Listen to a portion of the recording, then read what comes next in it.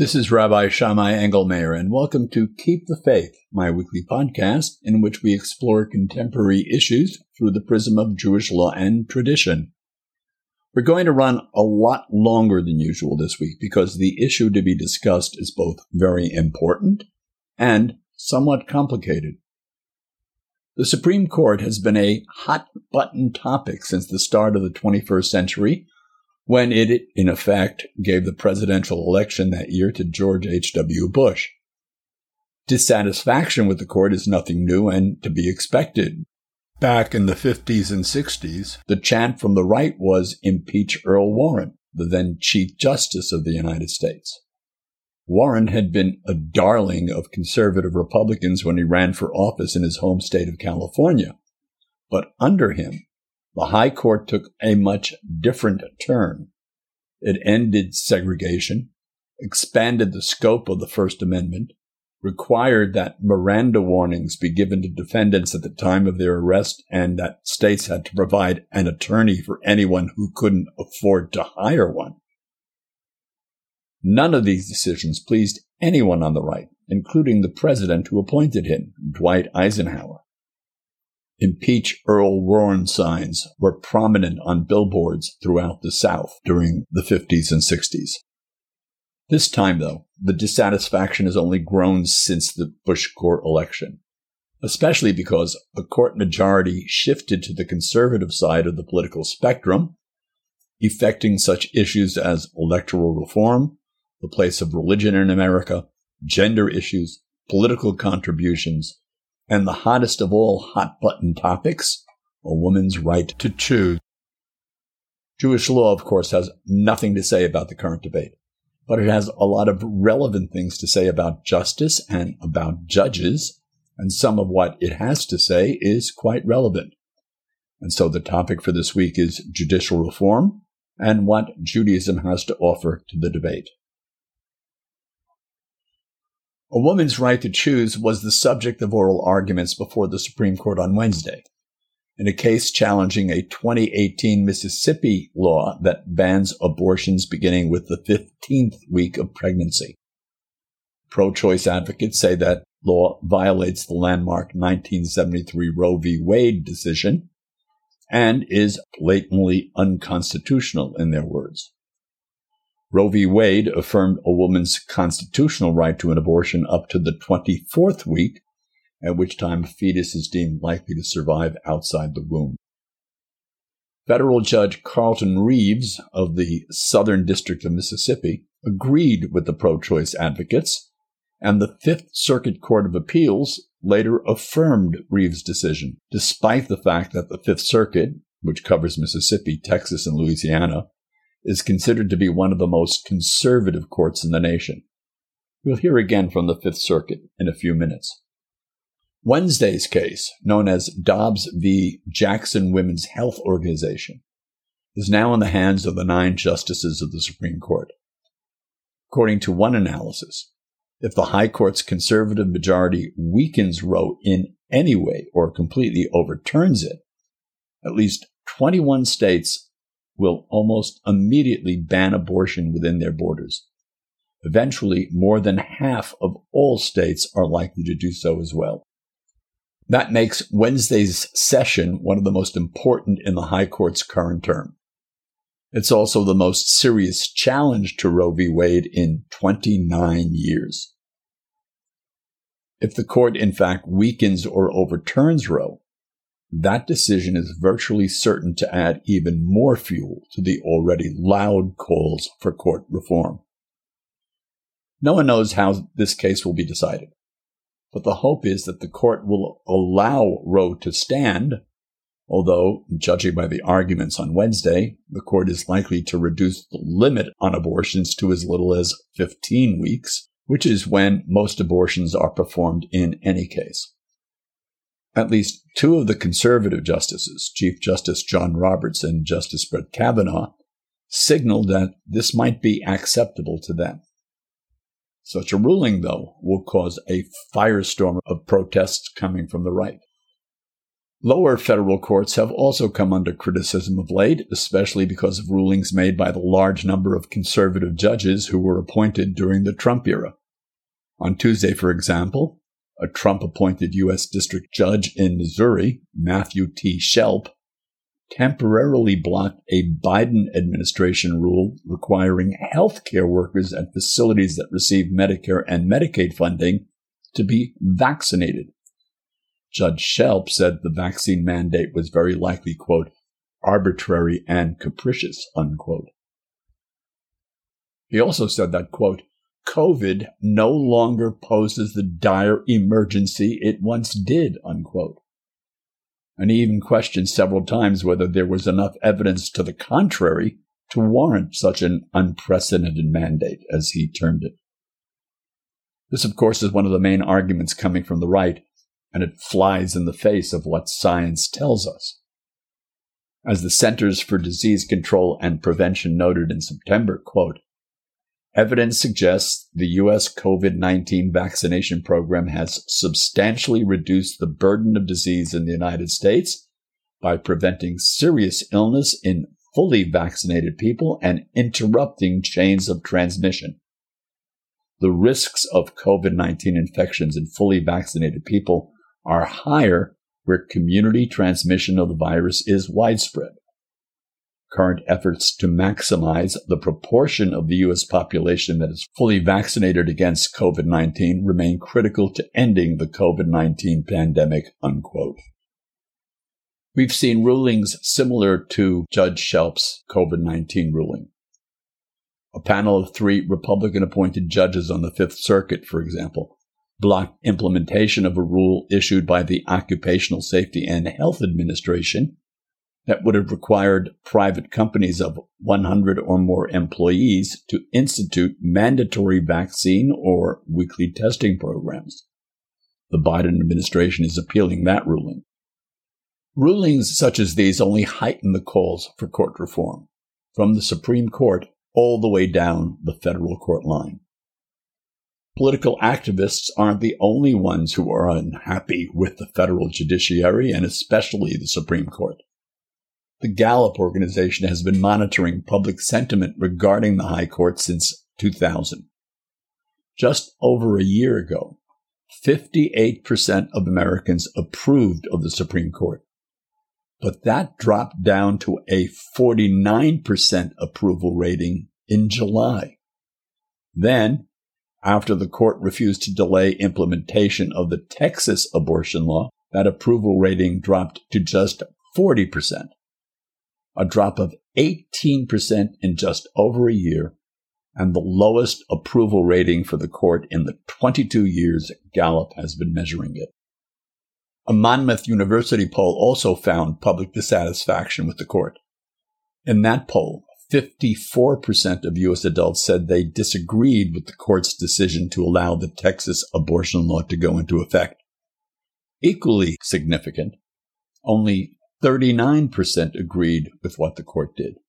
If the court overturns Roe v. Wade, that will almost certainly send the court's approval rating even further down. In June, Gallup found that 58% of Americans want Roe v. Wade to be upheld. On Wednesday, the court's liberal justices focused on the public's dimming respect for the court. Justice Sonia Sotomayor, for example, asked, quote, will this institution survive the stench this creates in the public perception? That the Constitution and its reading are just political acts? If people believe this is all politics, how will we survive? How will this court survive? Unquote. Justice Stephen G. Breyer agreed, said he, quote, people are going to be ready to say, no, you're just political, you're just politicians, unquote. The same is true when it comes to gun control, because 85% of Americans either want stricter gun control laws or want them to stay as they are, with only 11% backing an easing on gun restrictions. So if the court weakens or overturns any current gun control laws, that will further damage it in the eyes of the public. Gallup's September survey also showed a steep decline in the number of Americans who express either a great deal or at least a fair amount of trust in the federal judicial branch generally, from 67% just a year ago down to 54% today. In April, President Joe Biden appointed a commission to study the entire question of court reform at all levels.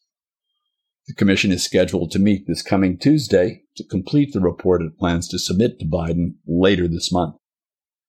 Among the subjects being debated, at times hotly so, are expanding the number of justices on the Supreme Court and setting term limits for its justices, who now enjoy lifetime appointments. As the commission's draft materials show, the most heated debates within the commission relate to court expansion. There seems to be a greater consensus when it comes to term limits. Among other issues being addressed is what to do about what has become known as the shadow docket. You may have heard or seen the term shadow docket used in news reports of late. Essentially, the shadow docket is a fast-track approach to decision-making that was meant solely to deal with emergency situations. In the last 4 years, though, as a March 23rd Reuters article reported, its use has grown in such a way that it has caused a significant change to the way the High Court does business. The Trump administration shares the blame with the court for that. During its 4 years, the Trump administration filed 20 times more shadow docket applications than were filed in the 16 years of the George H.W. Bush and Barack Obama administrations combined. The court's conservative majority granted most of those petitions, and it often did so, as Reuters reported, quote, in a dramatically accelerated fashion and without providing signed opinions or detailed explanations, unquote. Neither liberals nor some conservatives are happy with this trend. One conservative legal scholar who's alarmed by it is the man who coined the term shadow docket, the University of Chicago Law School professor William Budd. As he told Reuters, quote, it's hard for the public to trust that the court is doing its best work, unquote. Here's a case in point. Shortly before 11 p.m. on Friday, February 5th, the High Court's conservative majority, without hearing any oral arguments for and against, cut the rug out from under local government mandates against houses of worship that were meant to curb the spread of COVID-19 by allowing them to hold indoor services. Now, here are some more recent shadow docket decisions. In a one-paragraph order issued in August, the justices let stand a lower court ruling that overturned the Biden administration's decision to end the Trump era's so-called Remain in Mexico policy for asylum seekers. Also in August, the justices blocked a COVID-19 related federal anti-eviction rule that the Biden administration issued on public health grounds.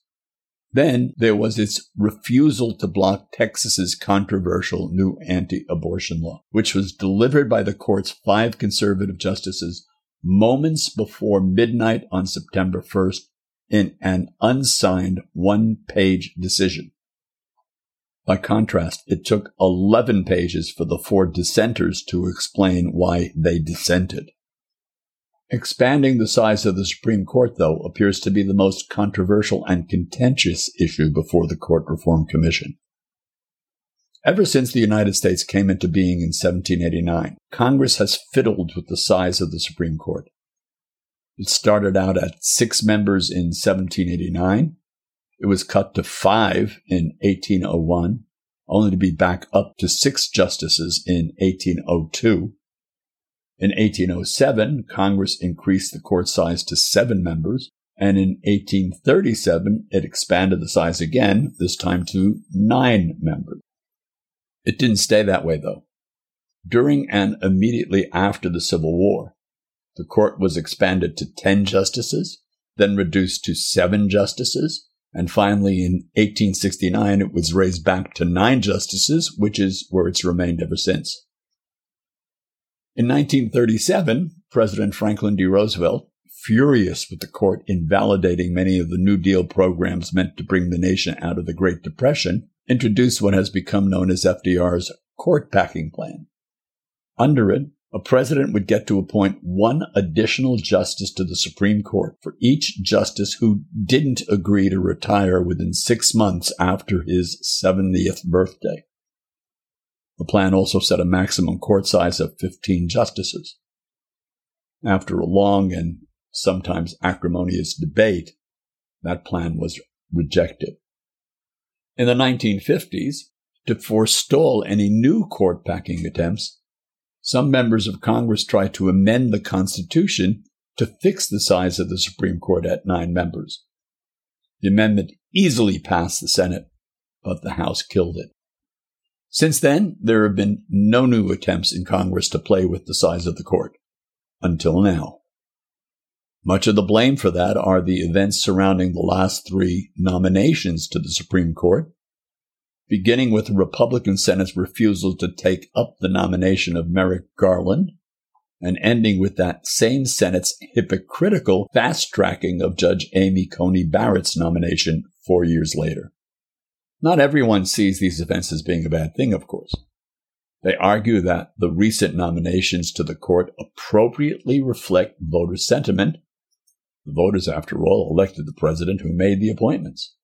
That argument, of course, should have put Merrick Garland on the court, since the man voters elected to be president, Barack Obama, made the appointment. But the ones making this voters' choice argument hypocritically ignore that, and they also ignore how the public's views of the High Court have plummeted because of it. On the other hand, there's at least one argument critics of expansion make that does have some merit. Expanding the size of the court could threaten its independence and put our whole constitutional system at risk. The Supreme Court can't be an effective check on the legislative and executive branches of government if the legislative and executive branches can turn around and pack the court with loyalists who would agree with them. Say Congress passes a law that the Supreme Court rules violates the Constitution. Congress, with the president's approval or over his or her objection, expands the court to put justices on it who will decide its way. Then Congress passes that law a second time, and this time the now packed court rules that it's constitutional. The Constitution becomes a document not worth the parchment it was printed on. Among the arguments in favor of court expansion is the possibility that an expanded court might better incorporate diverse personal and professional perspectives. That diversity, the Commission's draft report says, quote, could come from the inclusion of justices with experience in different sectors of the legal community, or even the public sphere more generally, unquote. Jewish law would agree with that noble goal, as I'll discuss later in this podcast.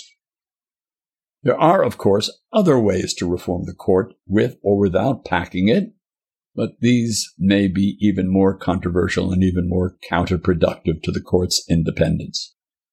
There also are proposals to set non-renewable term limits for Supreme Court justices. As the draft report states, such proposals have enjoyed considerable bipartisan support in the past.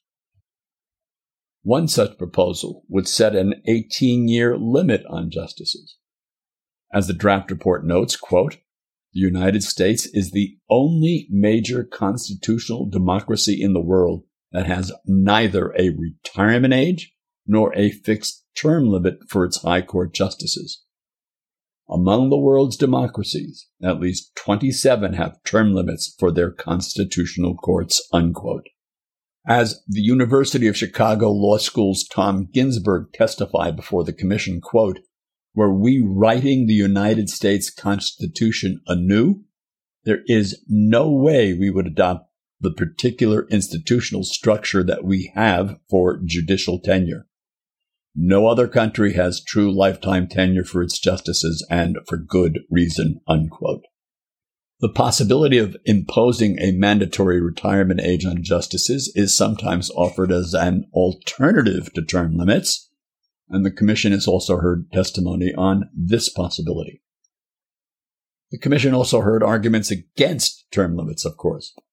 Opponents argue, for example, that supporters of term limits have the wrong idea about judges, seeing them as being political partisans. That's not true, they say, because any judge who acts as a partisan or for political purposes would be violating his or her judicial oath to, quote, administer justice without respect to persons and do equal right to the poor and to the rich, and that I will faithfully and impartially discharge and perform all the duties incumbent upon me, unquote.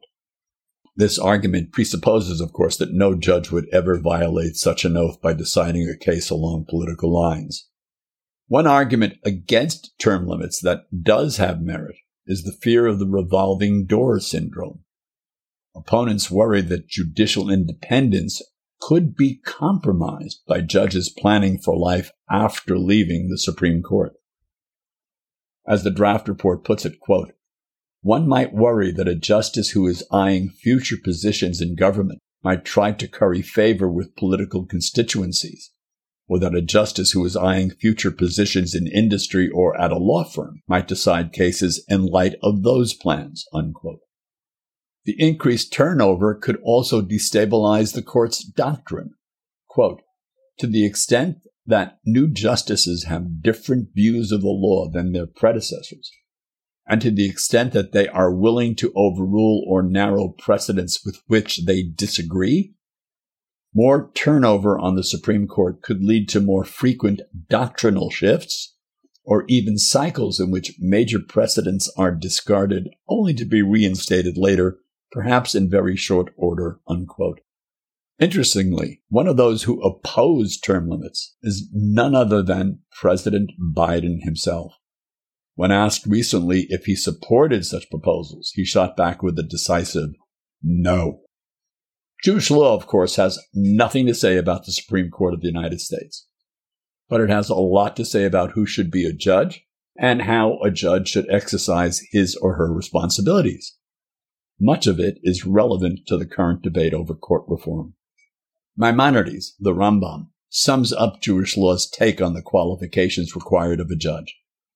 Not only should a judge be well versed in the law itself, he says, but the judge must also be at least somewhat knowledgeable in other subjects that likely will be a part of any case to be judged, because the judge needs to be able to understand arguments that can often become a bit technical.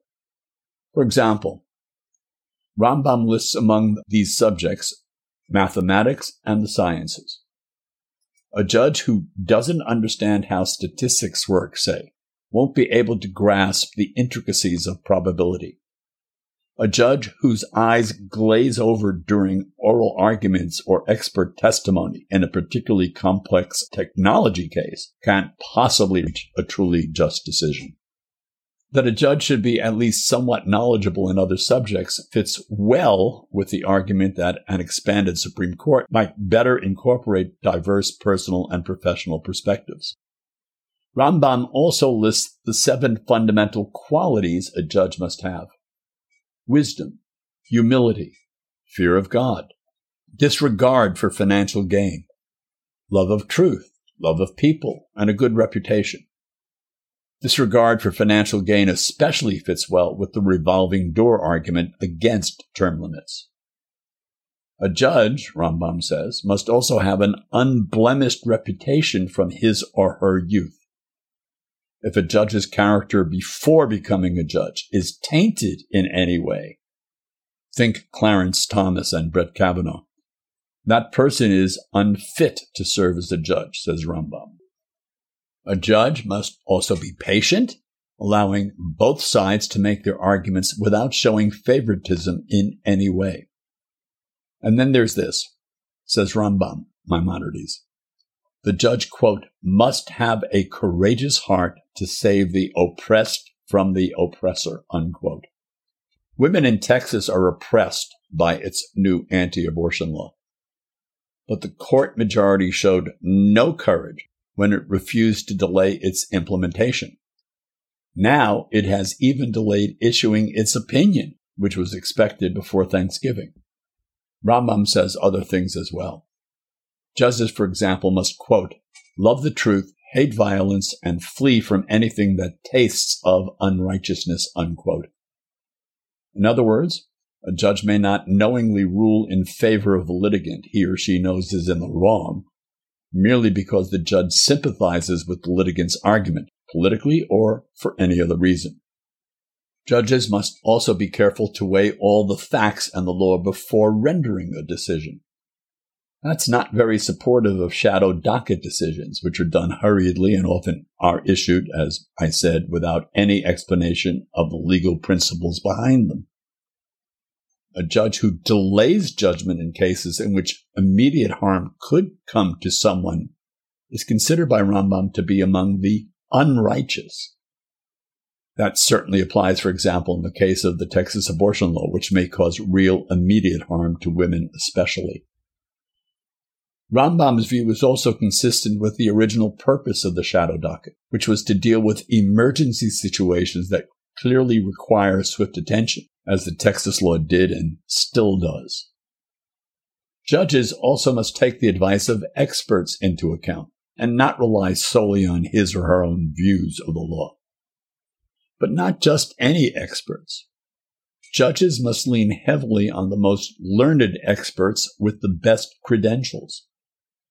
Judges who just accept the views of less learned experts who agree with them, says Rambam, belong, quote, to the category of the wicked who are arrogant in their decisions because such attitudes demonstrate haughtiness and will lead to perversion of judgment, unquote.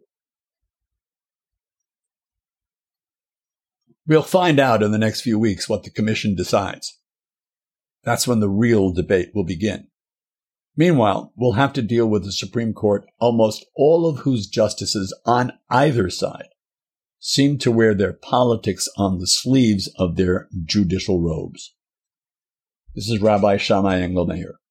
I do hope you come back for my next podcast, and I'd like to hear what you have to say about this or my other podcasts.